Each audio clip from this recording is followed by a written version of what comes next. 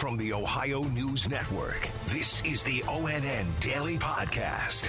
It is Wednesday, October 12th, 2022.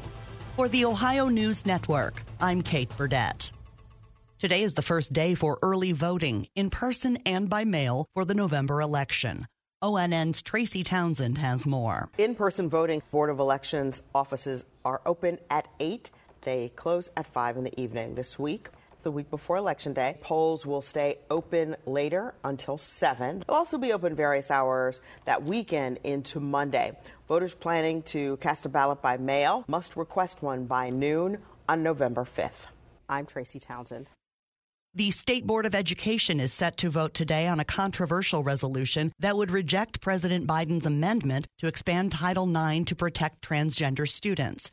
ONN's Ashley Bornanson reports. The resolution would require districts to inform parents when the child wants to be identified by another name, pronoun, or other matters relating to their gender identity. It would also ban transgender women from joining women's sports teams. Those in support of Title IX say this could cause a lot of mental health problems for transgender students by not expanding that federal protection for them. Those that want this resolution to pass say that they fear that they could be accused of sex-based discrimination. I'm Ashley Bornanson in Columbus.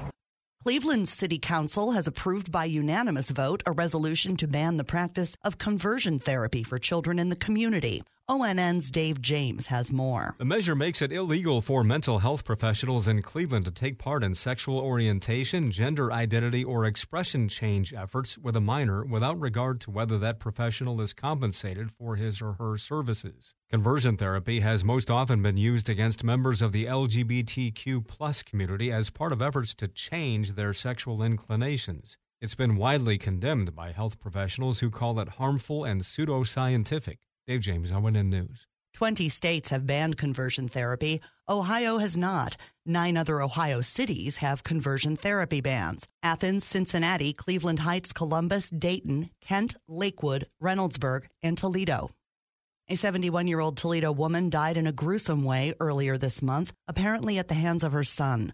ONN's Jeff Smith explains. A man accused of killing his mother has been indicted for murder. According to court documents, 31-year-old Travis Luton choked his mother in a South Toledo home.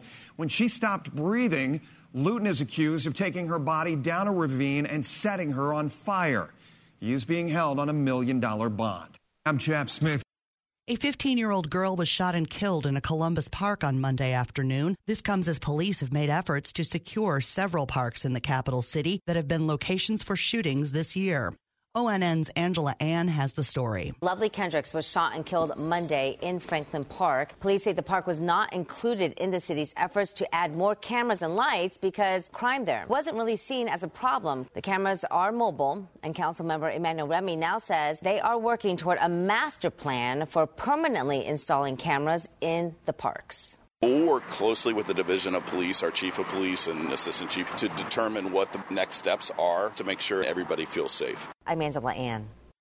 A threat forced lockdowns yesterday at a high school and junior high in the Columbus suburb of Pickerington, and there are extra patrols today. The Fairfield County Sheriff says a teenager made a threat on social media and was arrested. Amy Klinger from the Educators School Safety Network says schools must plan for these situations because panic is often the goal. The reason these occur is because they create chaos and anxiety, and the more we can anticipate it, the more we can plan ahead, the more effective the response is going to be, and the more those threats will start to drop. Klinger says every school should have a communication plan in place.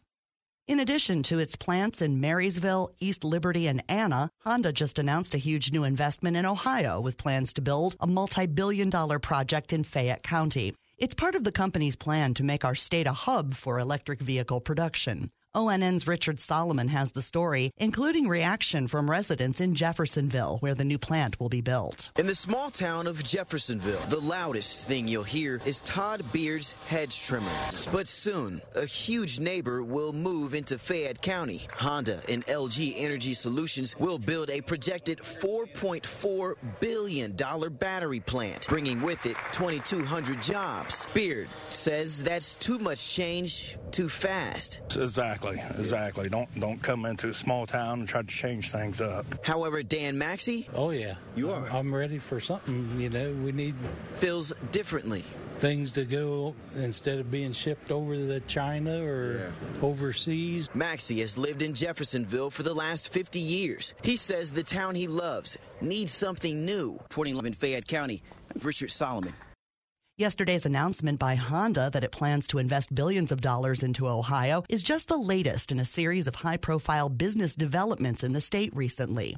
ONN's Yolanda Harris has more. This is one of 3 major investments announced in Ohio this year. In January, Intel announced its $20 billion project involving 2 chip plants in New Albany. Then in June, Ford announced a $1.5 billion investment in Avon Lake, that's in Northeast Ohio, expanding its facilities for electric vehicle production. I'm Yolanda Harris.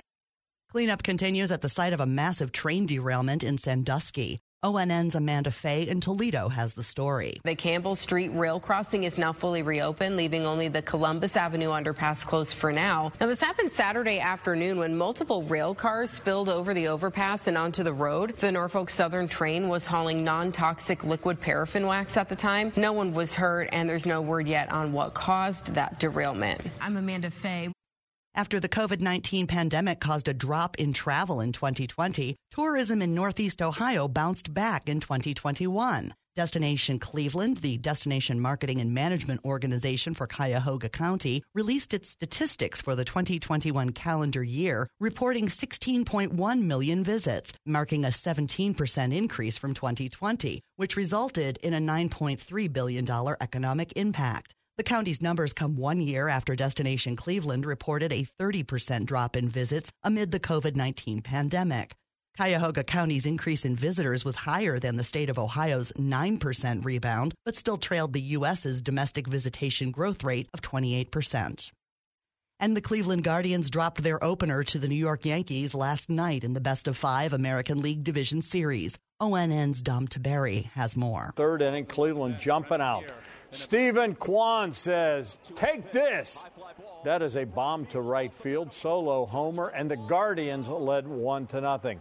But they couldn't hold the lead. The Yankees come back to score 4 unanswered runs, including this 2-run shot from Anthony Rizzo. Yankees win 4-1. Game 2 is in New York on Thursday. I'm Dom Tiberi. Special thanks to our affiliates, WBNS-TV in Columbus, WTOL-TV in Toledo, and WKYC-TV in Cleveland for their contributions to today's podcast. I'm Kate Burdett on the Ohio News Network. This has been the ONN Daily Podcast, a production of Radio Ohio Incorporated on the Ohio News Network.